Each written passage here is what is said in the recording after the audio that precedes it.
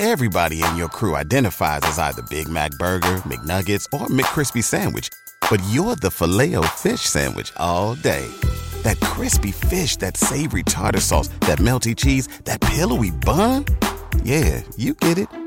Every time. And if you love the Filet-O-Fish, right now you can catch two of the classics you love for just $6. Limited time only. Price and participation may vary. Cannot be combined with any other offer. Single item at regular price. Ba-da-ba-ba-ba. What's up, family? Thank you for tuning in to the Dream Nation podcast. My name is Casanova. I'll be your host, and I'm excited to be bringing to you entrepreneurs, thought leaders, and trailblazers from around the world. Stay locked in with us because we're about to go on a journey that will change your life. Hey, Dream Builder. This episode is powered by Design Crowd. Design Crowd is a website that helps entrepreneurs, startups, and small businesses get creative and quality designs, from custom logos to business cards and even web designs. There's a community of over 900,000 designers from all across the world that's ready to bring your idea to life in as little as hours. So head on over to designcrowd.com/Dream Nation and see what all the hype is about. What's up, Dream Builder? We are back again with another episode, and today we're going to talk about how you can become more spiritually in sound with yourself. And so I think that right now, for where we are in the world, that's something that we all need to tap into. So today we have one of the pioneers, Mr. Kute Blackson. Kute, you want to go ahead and say what's up to Dream Nation? What's up, Dream Nation? Welcome. Good to be here. It's a pleasure to have you on here. Now, I always like to give the proper introduction. And the way that I do that is I compare us as entrepreneurs and thought leaders to superheroes. And the reason being is because we're constantly flying around the world. We're putting on our cape and we're trying to solve some of the world's biggest problems. So what we know is behind every Superman and that S on the chest, there's that guy who goes by the name of Clark Kent. And what we also know is what we see on the outside. Kute is a Superman as well. But what we don't know is behind that S on the chest, who is that Clark Kent? Wow, that's why it's a big question. Look, I was born in Ghana, West Africa. My father's from Ghana. My mother's from Japan. I grew up in London. I live in Los Angeles, Phoenix, Tulum, and I travel the world. So it's like nonstop from everywhere. From a very young age, I remember being age 5, I always felt a burning desire and a deep calling to serve people. I felt this feeling like my life wasn't my life. I was a very sensitive kid, so I always felt people's pain, and I wanted to somehow alleviate people's suffering. And one of the things that really impacted my life the most in terms of how I got started on the path was I remember being around age 6, age 7. I was a chubby kid in Ghana, West Africa, and I was lost in the crowd, and I saw this crippled woman. She picks up the sand that this man walks on, wipes it on her face, and stands up. And you could call that a miracle, yeah? And so week after week, I grew up seeing blind people see and deaf people hear. And the same man whose sand she picked up would look at a man in a wheelchair and say, "Why are you in this wheelchair? Stand up, you're not sick." He would look at a person who was blind, touch their eyes, and sight would be given. I mean, he would look at a person with cancer and pray for them. And so this man was my father.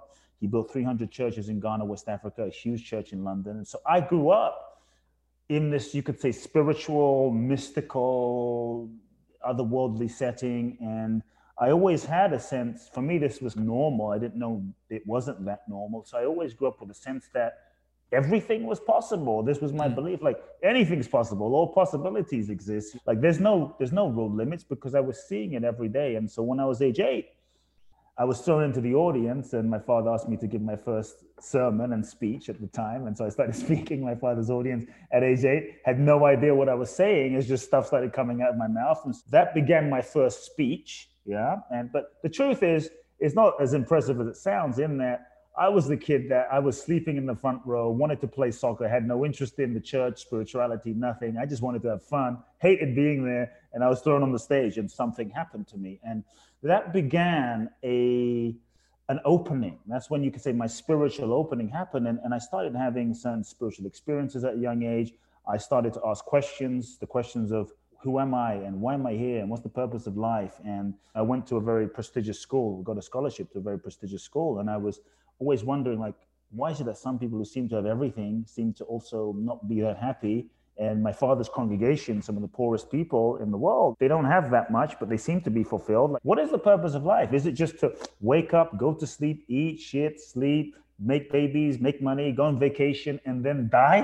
And I was thinking to myself as a young boy, like, this world is weird. Surely, like, there has to be more than that. So what is the more?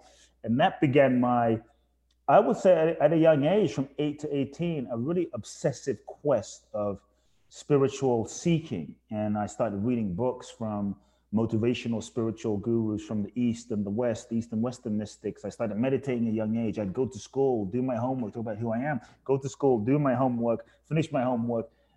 4 or 5 hours a night, I'd be reading, I'd be meditating, I'd be journaling. And that was really my life.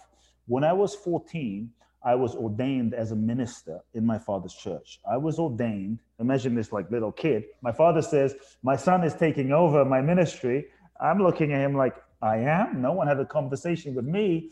And as much as I wanted to help people, as much as I felt a deep desire to serve, I didn't know what it would look like.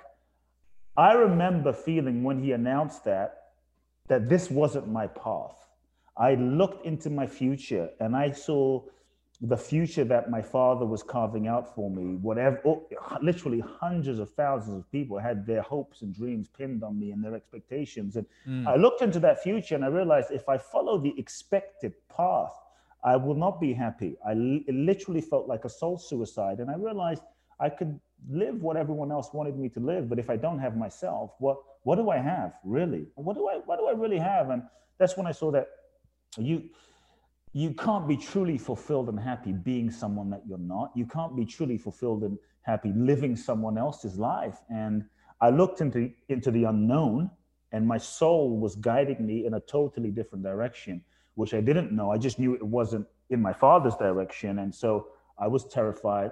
I was afraid that if I dared to be myself, if I dared to be my truth, if I dared to authentically be me, that I wouldn't be loved, that I'd be outcast, that I would lose my father's love, that I would my life was over, is how I felt. And I was too afraid to be who I really was. I was too afraid to tell my father, I love you, but I'm not taking over. I was too afraid to own my truth.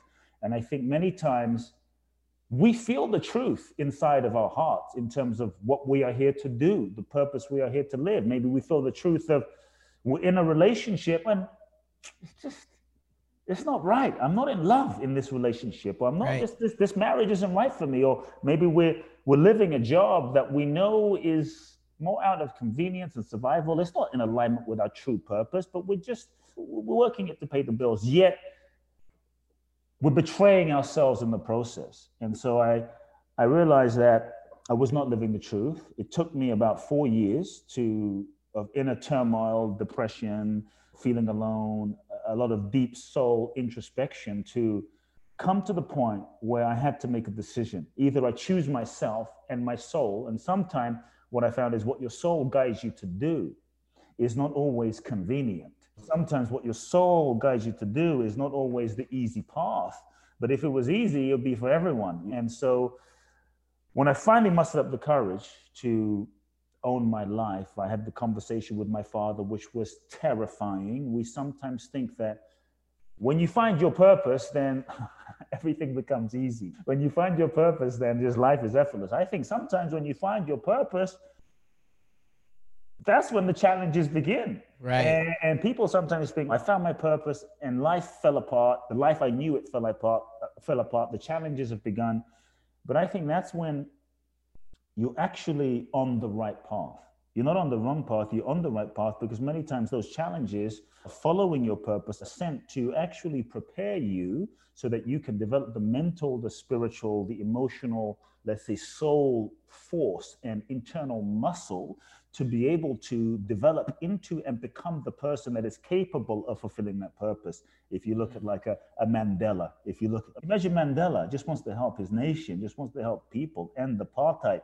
27 years in prison. That's called preparation. And so I think we all have to face challenges, and the challenges are sent to prepare us. And so spoke to my father. We didn't speak for 2 years.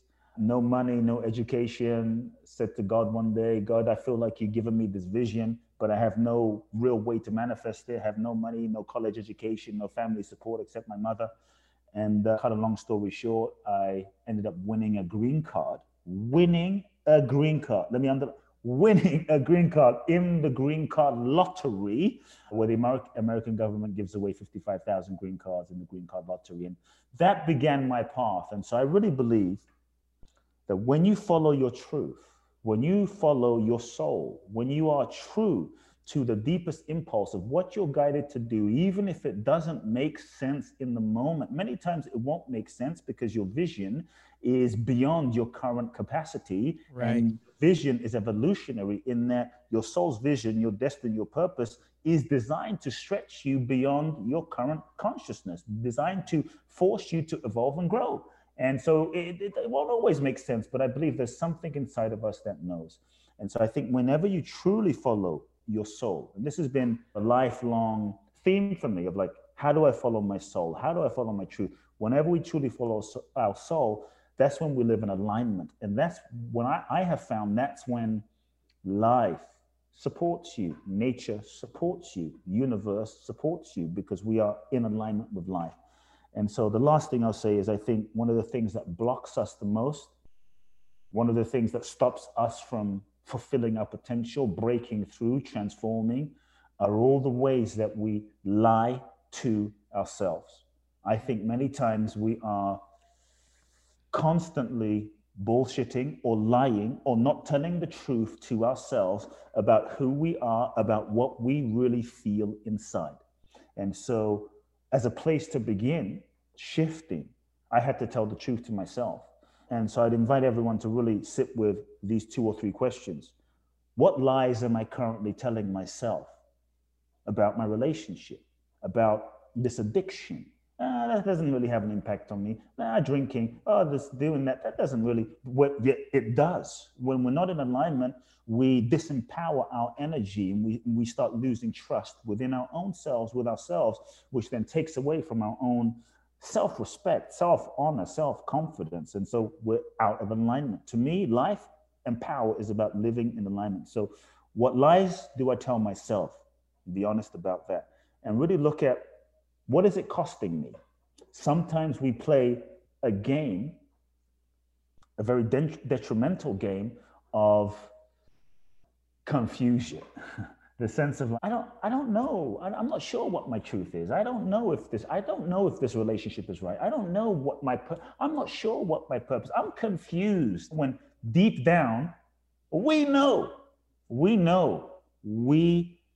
We're just sometimes afraid to own the knowing because we're afraid of the consequences. So what lies am I telling myself? What is it costing me? And really be willing to feel. We have to be willing to feel the pain of the misalignment. Acknowledge and feel the pain of the lies that we're living. One of the ways we keep ourselves in the loop, perpetuating the life that we have, the patterns that we're living that aren't truly serving us, is we distract ourselves. We know something's not right, something's not truly aligned, but we drink it away, we drug it away, we sex it away, we social media it away, we shop it away. We just busy ourselves so that we don't have to feel the pain. To me, pain is not bad. Pain is just a signal that something is in need of attention, something is out of alignment.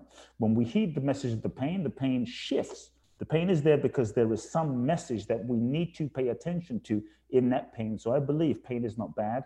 Pain can be a gift to help us course correct and bring ourselves into more truth. And so what lies am I telling myself? What is it costing me? Feel the pain. Really feel the pain. And I think that's a place people can begin. And so that's a bit of my journey. Yeah, a bit of your journey and a remarkable of what it has been. And there's so many things that I want to uncover in this. Let me ask, the first thing that I'm wondering, and I know somebody else is you said that your dad didn't talk to her. You didn't talk to your dad for 2 years after. Is that correct? 2 years. 2 years. Do you have a relationship with him now? My father and I now are honestly, it's a love ship, man. We are deeply close. And I'll tell you a bit about it. Deeply close, deep bond, deep soul connection. There's nothing but love I have for this man. But that wasn't easy, because when I left, honestly, I left as an 18, 19-year-old kid, London, to Los Angeles, $800, no support. And I arrived. I was angry at my father, didn't know I was angry at my father. I was so disconnected from the anger I had towards my father because I didn't want to give my father the attention, the energy, the pleasure of my attention of knowing that I'm angry. So it's like, I don't give a shit. I don't care. I don't care. I'm not angry. I don't care. When deep down, I was hurt. I was heartbroken. I was sad. I was resentful, and I was angry, and I was bitter, but I wasn't acknowledging it to myself. And we didn't speak for 2 years, and I just kept pretending I didn't care. I don't give a shit. I don't care. One day, a couple of my relationships with amazing women fell apart because they kept telling me, I think you have some anger towards your father. And I kept saying, no, I don't. The relationship is over. I just didn't want to deal with it because honestly, it was too painful. And I wasn't willing to feel and acknowledge the pain. And there came a point one day when I was in my tiny apartment, literally, it was like a 300, it was literally a tiny apartment, like the size of a bathroom, no bedroom, a little sink, a little toilet. I took a mattress out of the street and I was sleeping on this mattress that someone threw out. And that was my life. I was happy though, because I felt like I was living my dream. But one day, I remember feeling, I was wallowing in my own sense of, let's just call it victimhood. I felt like so unsupported by my father. Everyone else had support, and I come to this, and I follow my dreams, and I have no support from my father. I'm doing it. I felt so alone. I felt abandoned by my father, abandoned by God, angry at my father. Why can't he support me? And I remember just wallowing and feeling sorry for myself one weekend, the whole weekend, and feeling depressed, and woe is me, and woe is me. I don't know what happened, man. One day, the end of that weekend, out of this pity party, it's like I heard this voice. Literally, it was a realization that changed my life. It was like a feeling, a voice that said, nobody owes you anything. Your father doesn't owe you anything. God doesn't owe you anything. If you really want to change your life, transform your life, it was this clear sense. You can't sit here and wallow and live in this, we'll call it entitlement mentality, like somebody owes me something. And I really started to get, wow, I've been here being a victim. And I realized that the only way to shift my life is we have to be willing to give up victim consciousness. Victim consciousness. And part of that is realizing on a spiritual level, we are all souls. I believe that we're all souls having a human experience. And I feel as souls, we have lessons to learn in this life. And so on some level, if you're going through something, if I'm going through something, if we're all going through something, one way to go through the experience, like, why is this happening to me? Why is this, as a victim versus, why is this happening to me? From a soul perspective, like if life is a school and we're here to learn lessons, why is this happening to me? In other words, what is the lesson that my soul is seeking to learn in this relationship with my father, in this relationship with my wife, with my spouse, with my husband, in this relationship with my boss, with my employee? What is the lesson I'm seeking to learn? And why did I attract this lesson to me? When we realize that we would not be going through that situation if there wasn't something for our souls to learn, and we didn't call it into existence for our own growth and evolution.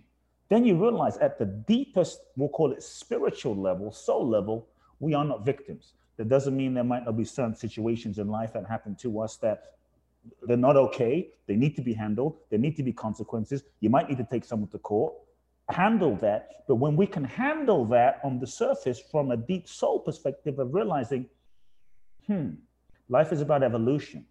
I'm here to grow and evolve. I'm here to learn lessons.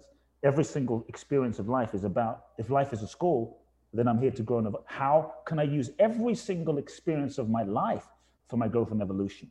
When we shift that perspective, we give up a sense of it's happening to me, and then we take our power back to learn the lessons. When we learn the lessons where we are, with who we're with, that's when we begin to transcend the current situation. All lessons are repeated until fully learned. So if anyone's thinking, why do I keep attracting the same situation, the same relationship, the same dynamic over and over and over and over again? chances are you haven't learned the lesson where you are that you need to learn. Meanwhile, we're trying to manifest the next level. Well, we haven't become the next level and we're still holding on to the old level, okay? And so with my father, I realized I got to give up victim consciousness. And that's when I really, something shifted, man. Something opened in me, something shifted in me. And I started realizing he wasn't a perfect human being. But the truth is, I was so looking at what he didn't give me that I wasn't really looking at what he did give me, which he gave me a lot.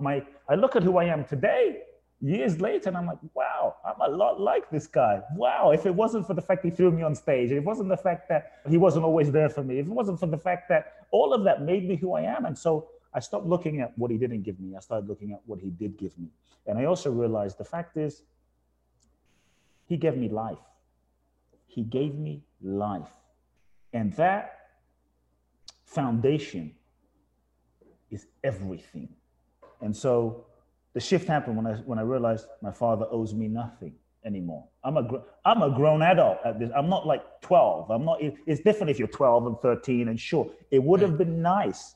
But I believe that every single thing, like if my father was any different, I probably wouldn't be doing what I'm doing right now. So on some level, as we look back at our past, every single thing on one level was perfect. On a soul level was perfect. If Oprah, and it doesn't make certain things okay, certain things need to be handled and addressed and it moved through. But if you look at Oprah, who was raped and abused and abandoned, if Oprah didn't go through that experience, would she have been Oprah?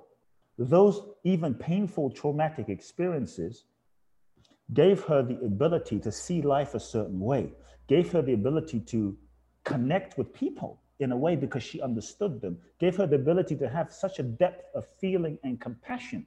Like, had her life been perfect and she had the perfect parent who, never was always there, we would not have the Oprah that we have today. So that's why on some level, we have the perfect parents for our soul's evolution.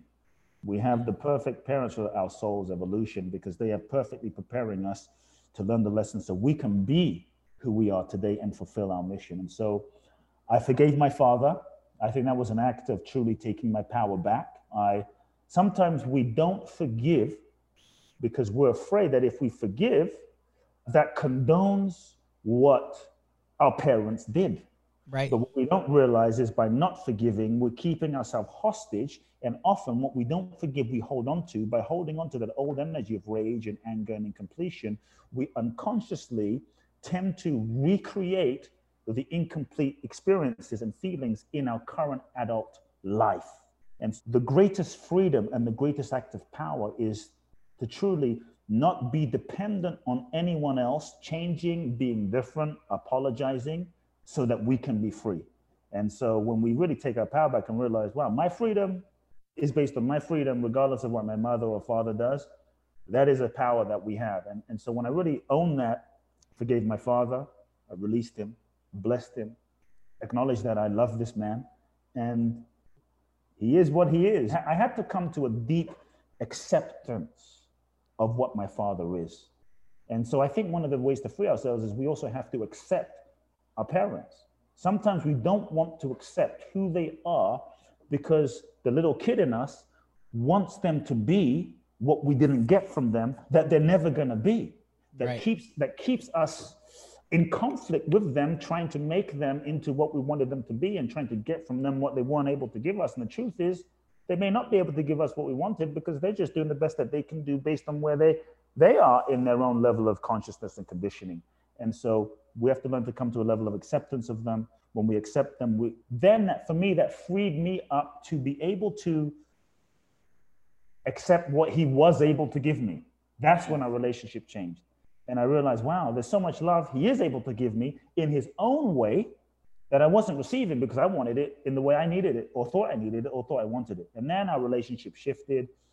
When I forgave him, I'll never forget, last thing I'll say, when I forgave my father, deeply, truly, because forgiveness happens when you realize that another person, whether it's your parent, whether it's an ex, whether it's someone who's betrayed you, someone who's been mean to you, on some level, this is going to sound strange, They couldn't help it.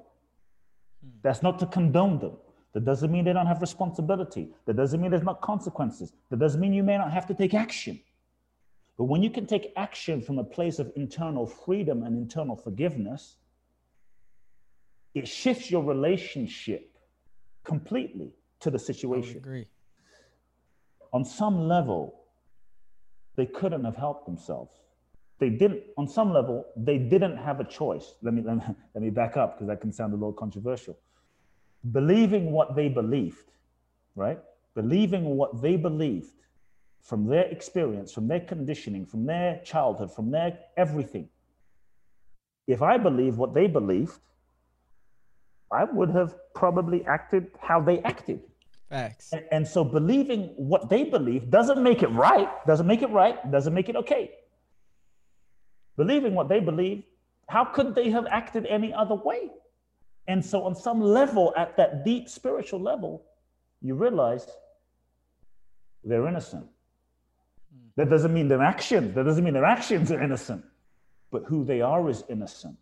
Because if I believed that I'm not enough, I'm a piece of this, I'm worthless, then I would act the same way. And because if I had that belief makes it really impossible for me to act a different way. And so when we understand that, we can move into a deeper state of, let's say, compassion and forgiveness for somebody. The actions do need to be held accountable. Sometimes we do need to shift our relationship, end our relationship, take them to court, but we can do so from a much more internally free place.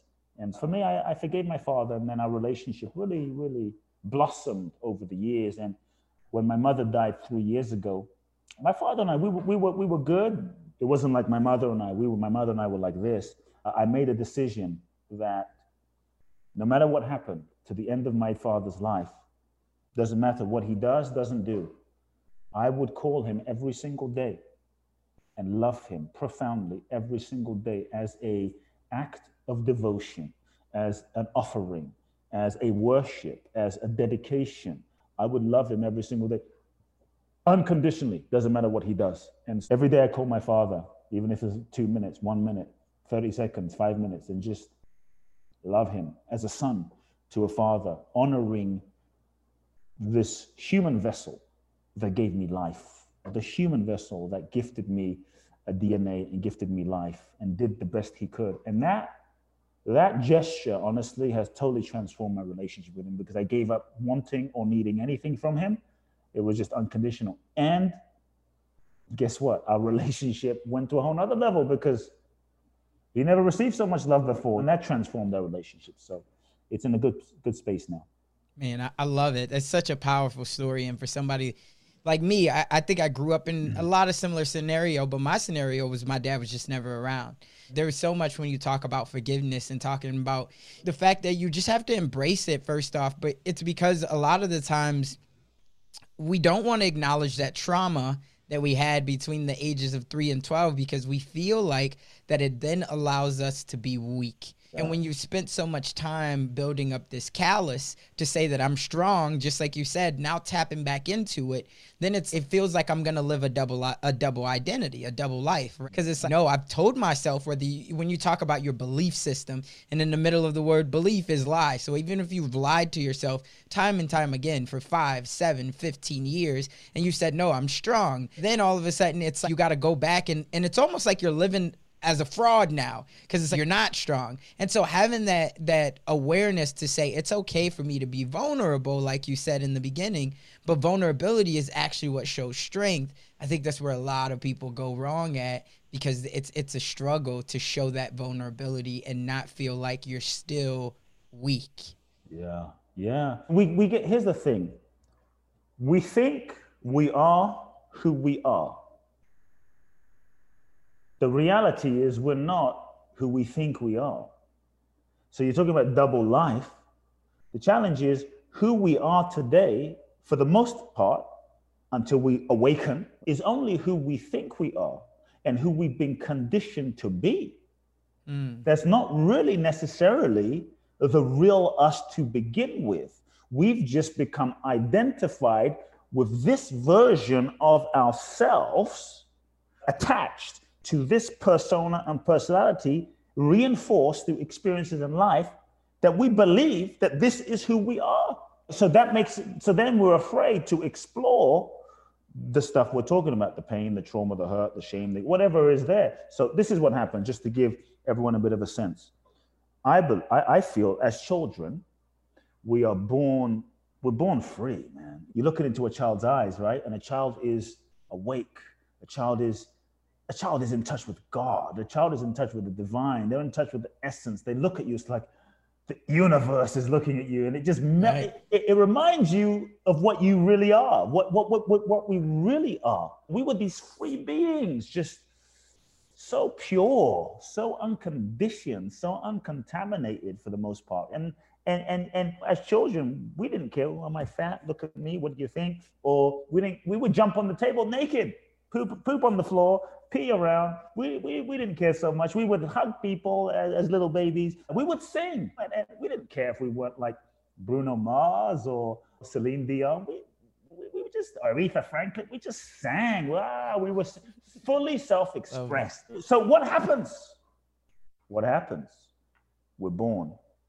We incarnate into this physical domain, this physical existence called life, and we meet our parents. And our parents, as we said, they're just doing the best that they can do based on their childhood, their conditioning, their culture, their programming, their parents and the entire ancestral lineage. So we're born into a certain environment. We'll call it a framework of preconditions.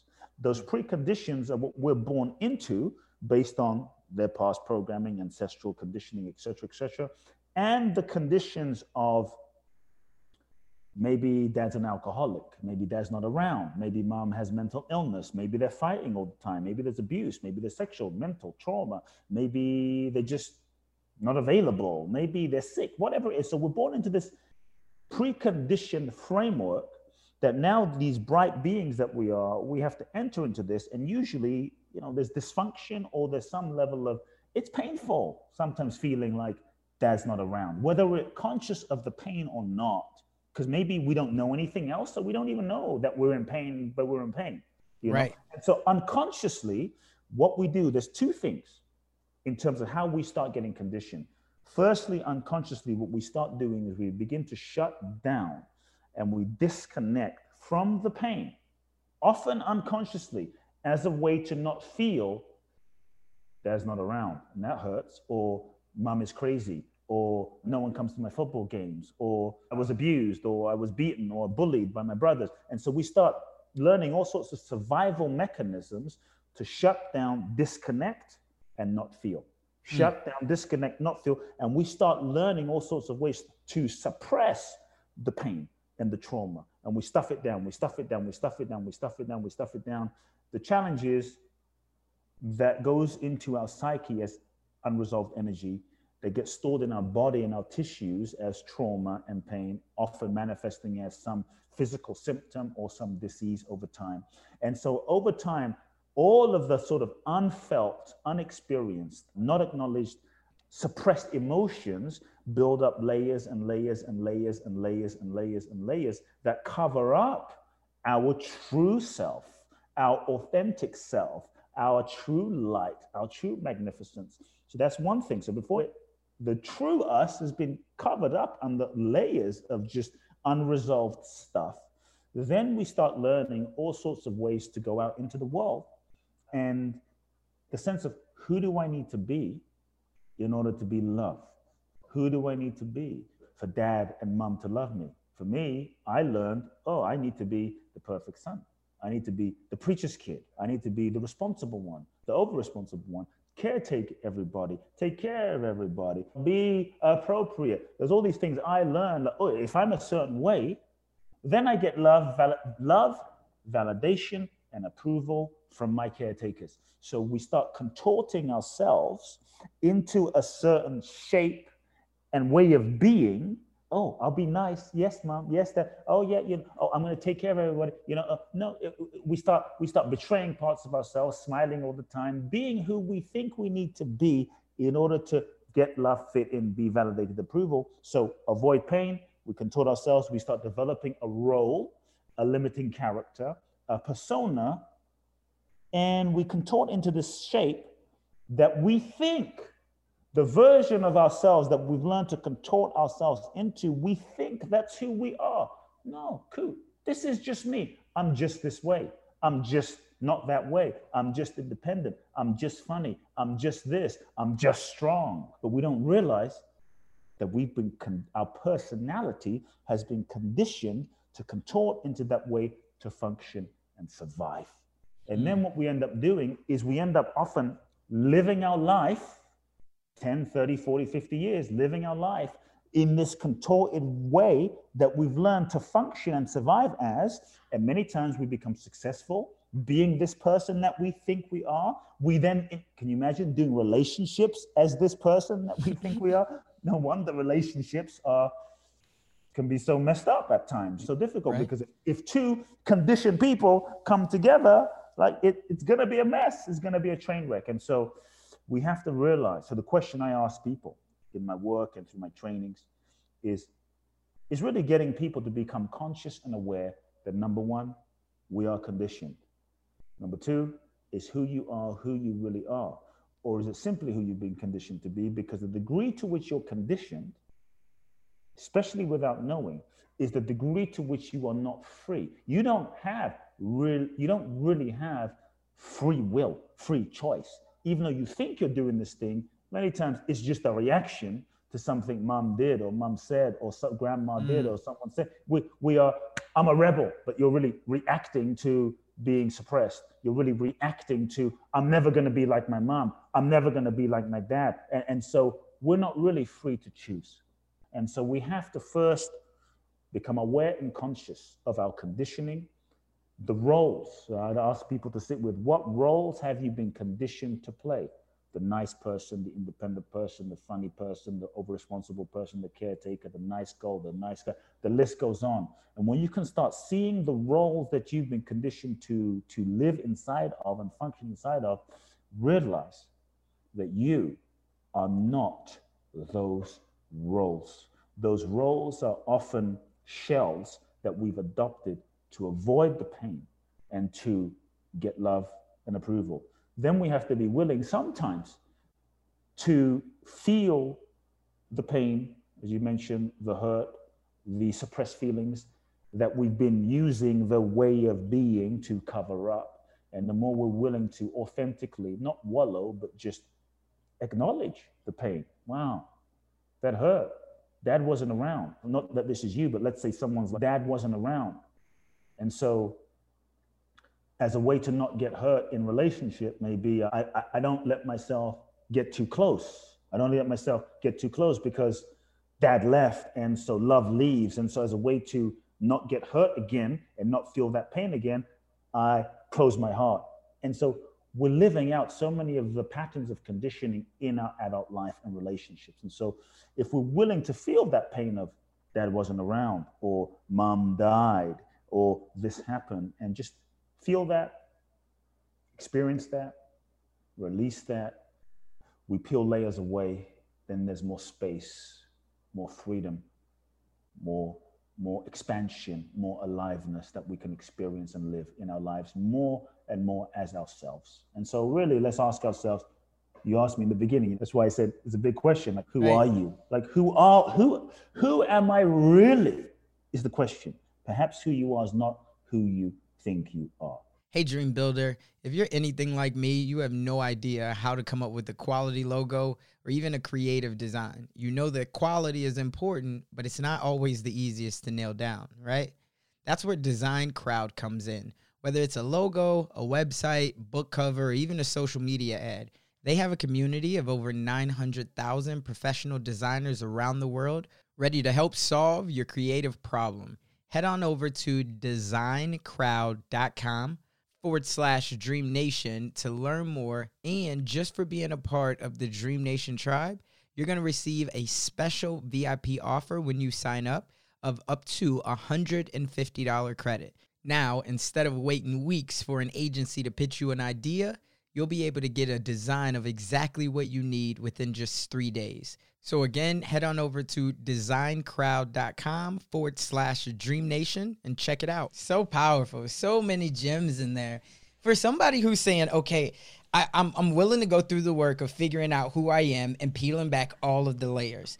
But then once I've done all of that and I feel, as you said, I'm running naked, I'm hopping on the table naked, how do I start to then reprogram myself? Because that's the whole other piece. Once I'm naked, it's okay, what do I do now? And so when you come into reprogramming and leaning into your purpose or even your passion into that moment, here's what because it's all a mindset game of where do you want to be. So for you, how were you able to figure out the lane that you were supposed to go in and reprogram your mind after you became at your most vulnerable and I would say lean state? Yeah. So the first thing I'd invite people to be willing to not know who you are for a moment, because we become so sure about who we are, and that often limits the full expression of what we really are. So be willing to not know for a moment. This way you're open. Otherwise, we're constantly repeating actions that reinforce who we are, and then there's no space for more. We're just going to repeat and create the same life. That's the first thing. Second thing, then I want to talk about some real steps to purpose, because I think you're asking a really important question. Talk about reprogram. I would invite people to actually not reprogram themselves, to not try to reprogram themselves. What I do is I help people unprogram, decondition, uncondition, unprogram, unteach, uncoach, untrain themselves. Because when you peel those layers away, you tap into the natural dimension of your being, your essence, your soul, that is organic, that is authentic, that is beyond programming, it's beyond conditioning. It's the innate intelligence that is inside you, yeah? To be innate, to be natural. I think part of truly being free is to be yourself, truly yourself. Part of being free is to be truly, naturally yourself, authentically yourself. This is the greatest freedom. So to me, this isn't something that has to be programmed, but unprogrammed. And when you unprogram, then you can allow the authentic impulse to move through you rather than a set of programs that you adopt from the outside. It's more an expression, allowing your soul, the intelligence of your soul, to express through you. To me, that's when the magic happens. That's when you're not living life just by a set of, oh, I'm going to be this way, I'm going to be that way, I'm going to program myself to be some way. It's just like when you free up the layers of conditioning and you tap into your essence, the intelligence of your being will move. Look at this, okay? When you cut your finger,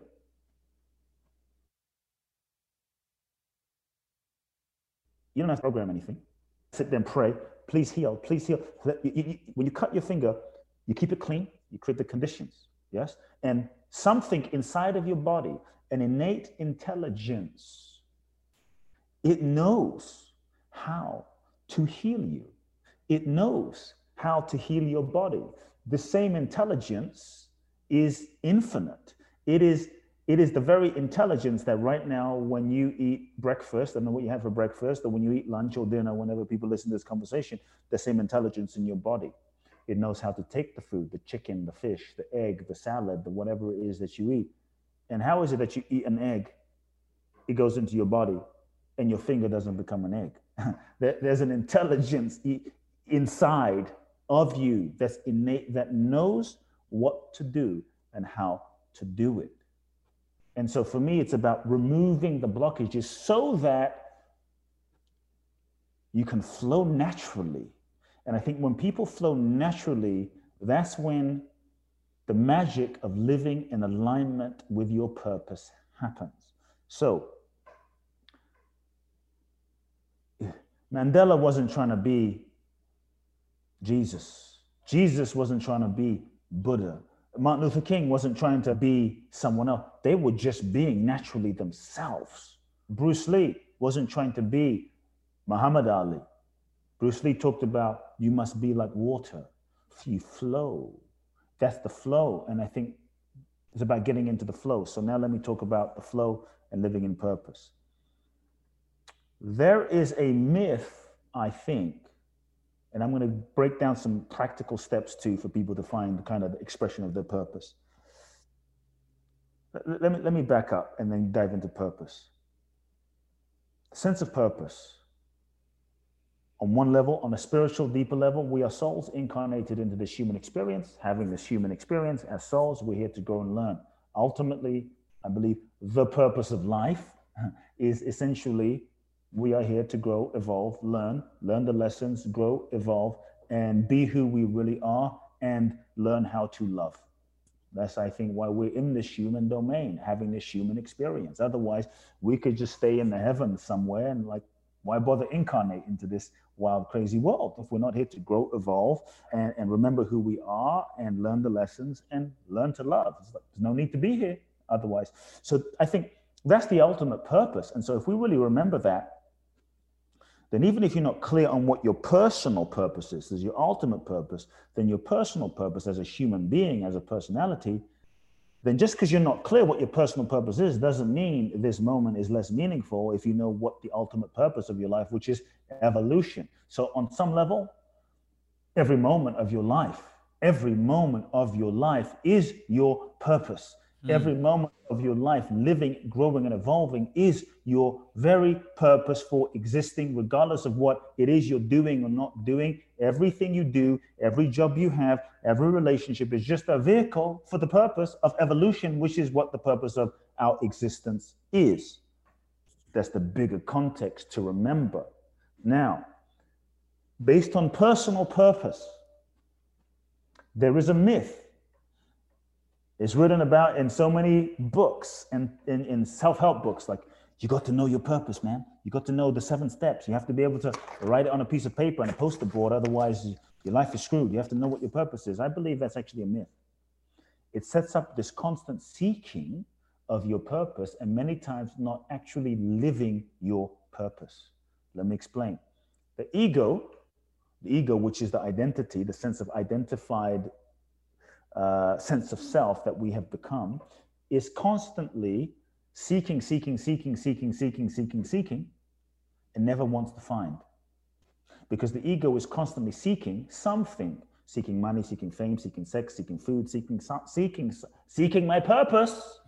Because if I'm constantly seeking, then I don't have to find, then the ego's existence is always reinforced. But the moment it finds something, the moment it dissolves. So the ego's job is to seek and to not find, because it doesn't really want to find, it wants to keep seeking. That's the job of the ego.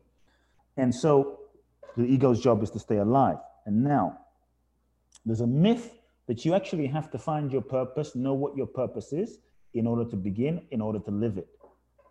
And that creates more seeking. And many times I know people that are sitting there waiting, going,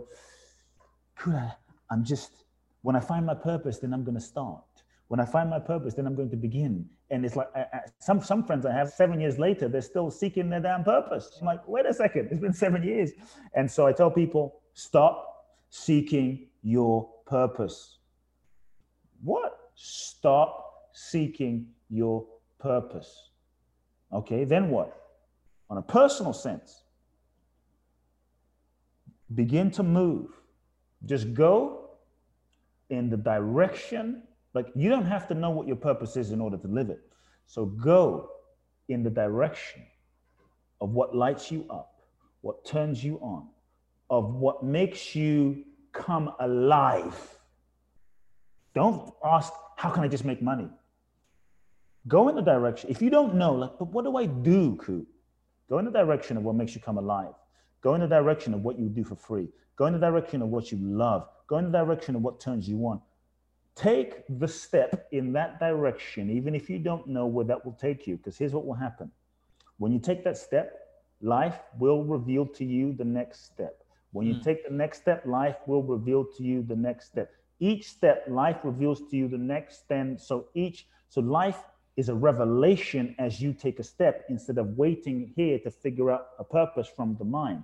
Purpose is evolutionary. So on some level, your sense of purpose will evolve as you develop spiritually, mentally, emotionally, as you mature with age, and also as you evolve your consciousness. So your purpose now may not be the same purpose in 10 years. And so we have to start and go in the direction. Take a step, life reveals the next step. Take another step, life reveals the next step. Take another step, life reveals the next step.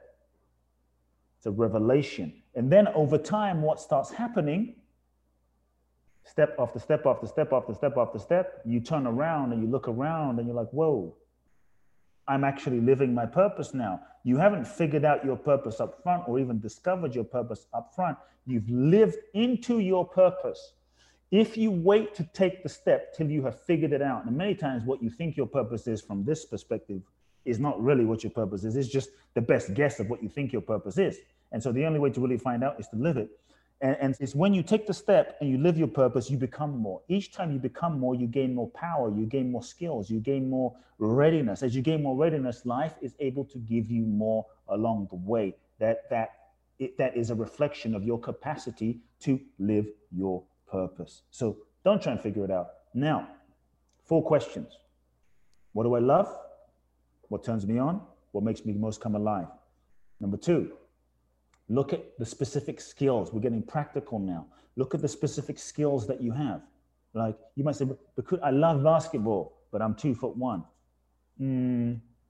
That may not be your lane, but NBA may not be your lane. And so what do I love? Okay, but then look at what specific skills do I have? Skills based on my life, skills based on my experiences, skills based on my successes, based on my failures. Every single experience that you've been through, the skills that you are likely to have gained from those experiences that are part of the ingredients of you living your purpose. Yes, some of those things we do don't make sense in the moment. And so if we try to figure out a purpose and wait till we have it figured out, sometimes you need to take that job, or you need to go work for that person, or you need to do that thing because you needed to learn something so that when your true life's calling is here, you have the skills where you're ready to execute. But if you don't take the job because you're like, that's beneath me, or I need to figure out my purpose, you won't have developed the skill necessary to fulfill your actual true soul's calling. So what skills do I have? List your skills. Number 3, look at what problems am I uniquely able to solve? What problems or challenges am I uniquely able or gifted at solving? To me, I tell people, don't chase money. Solve a problem. Solve a problem, pain, or challenge. Now, we live in a world right now where there's lots of problems, lots of challenges, and lots of opportunity. Money is a function of adding value. Money is a function of adding value, not just a function of just making money. Money is a function of adding value. You add value when you solve someone's pain, problem, or challenge. Sometimes we think we're adding value, but we're really not. Value is when you solve someone's pain, problem, or challenge. That's when you add value. Money is just the energetic exchange for that problem-solving, value-added capacity. So if you get clear on what problems am I uniquely able to solve, sometimes we don't value our own innate gifts because they come so easily to us. We don't think it's that valuable because if I can do it this easily, what value is it? Chances are someone else in your life will be challenged by what is easy to you, and that can be a way of exchange. That might be a lane to go down. Last thing is, look at the group of people you feel an affinity to. Maybe you feel a connection to the single mothers, the blind, the elderly, the teenage kids, the orphans, what have you, the dolphins, the dogs, the stray dogs, whatever group of people you feel a connection to, likely you feel a connection to that group of people. Maybe there's karma, maybe there's something from your past experience. I believe that can point you in the direction of where your lane might be. That can point you in the direction of the group of people that perhaps you have been put on this planet to serve. I love it, man. So many jewels, so many gems. This is why you were a superstar in my book.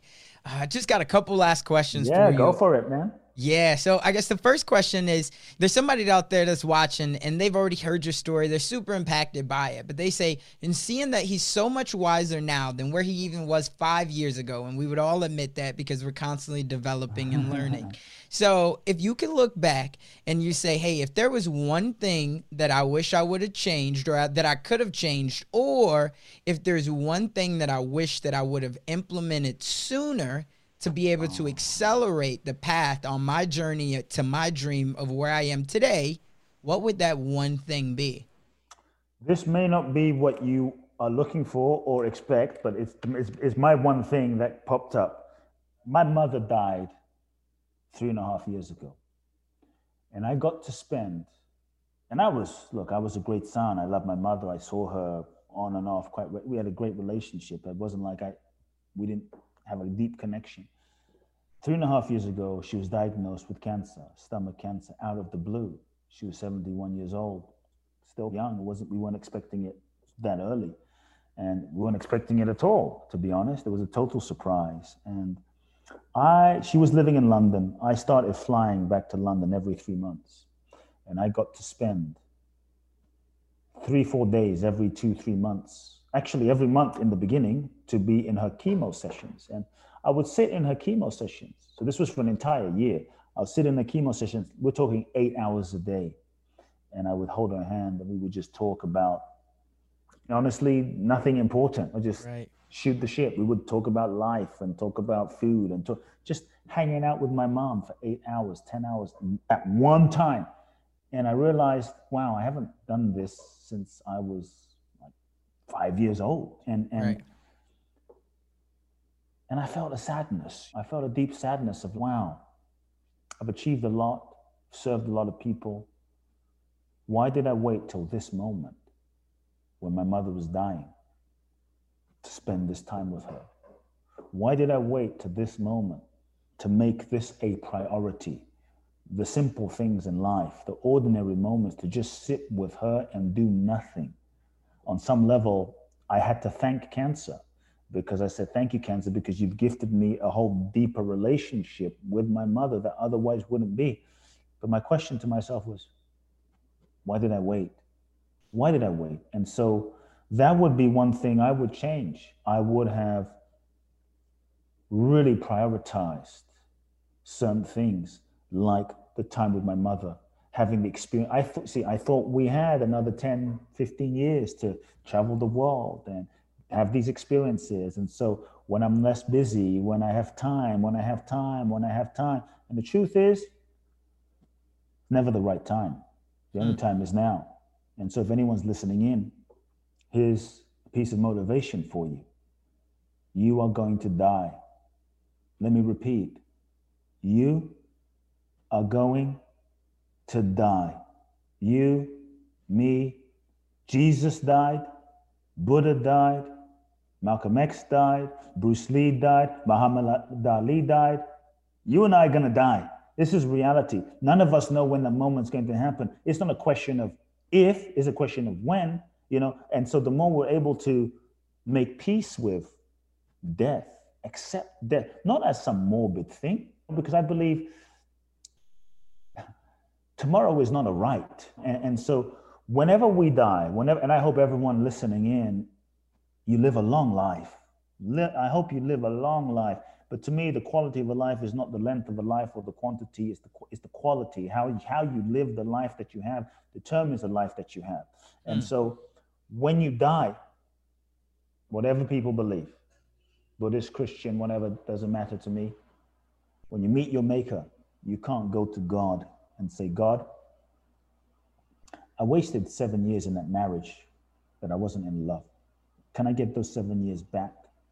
No.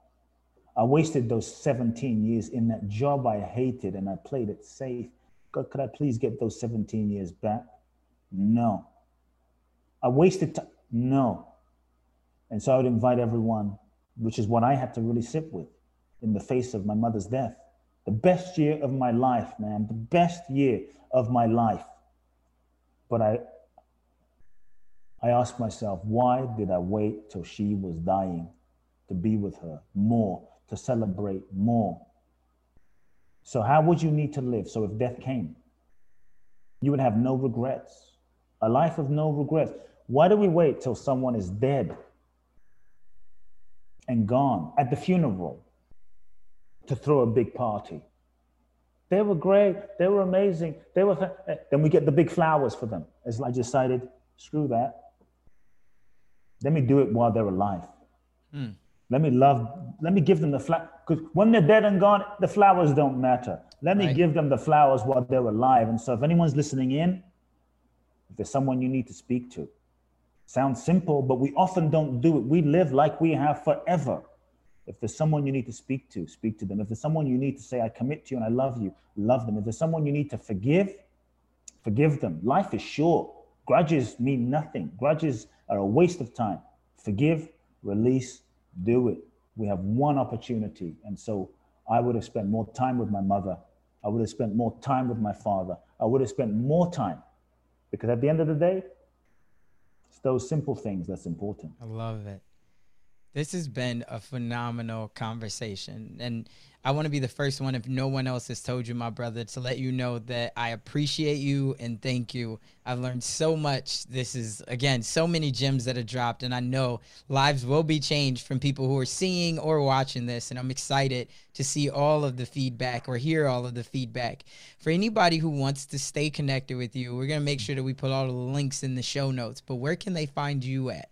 Sure, a couple of ways. First, it's been a pleasure being on the conversation, and I feel your energy shining through, brother. So thank you. I feel your spirit. I feel your soul. It's just been a very warm welcome from your heart. So just know I feel it. You're doing beautiful work. For those that feel inspired, I would love to stay connected. A couple of ways. You can go to, I'm on Facebook and Instagram. You can giving away a 3-part video series called Activating Abundance, powerful videos for free. You can go to www.activatingabundanceonline.com. My website, kuteblackson.com, KUTEBLACKSON. And depending on when people are listening to this time of the year, twice a year, I do my favorite event, very intimate event, 20 people in Bali, where if you're ready for your next level of transformation and freedom and unconditioning, connecting with yourself, join me in Bali every July and every December. Boundless, www.boundlessblissbali.com. Got it. I love it, my man. Again, Dream Nation, just as he said, there's so much to unpack there, but you got to live in your natural self and you got to let that evolution take place. So you have to take action, because if you don't take action, then otherwise that dream that you have, whatever it is, it will only merely be a fantasy. That's all for this one. We'll catch you on the next one. That's all we got for this episode. Thank you for sticking around. That truly means a lot to me, and hopefully that means that we delivered massive value on this one. If you haven't already, the way that you could say thank you to myself and the team is just by heading over to iTunes and leaving a review and a rating. That's what iTunes loves to see. That's how we get out there even more, and I would definitely be grateful for it. I know the team would as well. Do me a favor and head on over to dreamnationpodcast.com. That's where you're going to be able to find all of the resources that we talked about in today's episode, as well as more exclusive content. And you'll also be able to sign up to our email list where we have more exclusive content. And we always love to hear the feedback from you all, because you're our tribe. So remember, in the dream we trust, we'll see you on the flip side. Every day, we rise, challenging ourselves to work for what we believe in. At U.S. Border Patrol, protecting our borders is more than a job. It's a calling. Agents answer the call, working together to keep our country and communities safe. If you're ready for a new mission, join U.S. Border Patrol and go beyond. Learn more at cbp.gov/careers.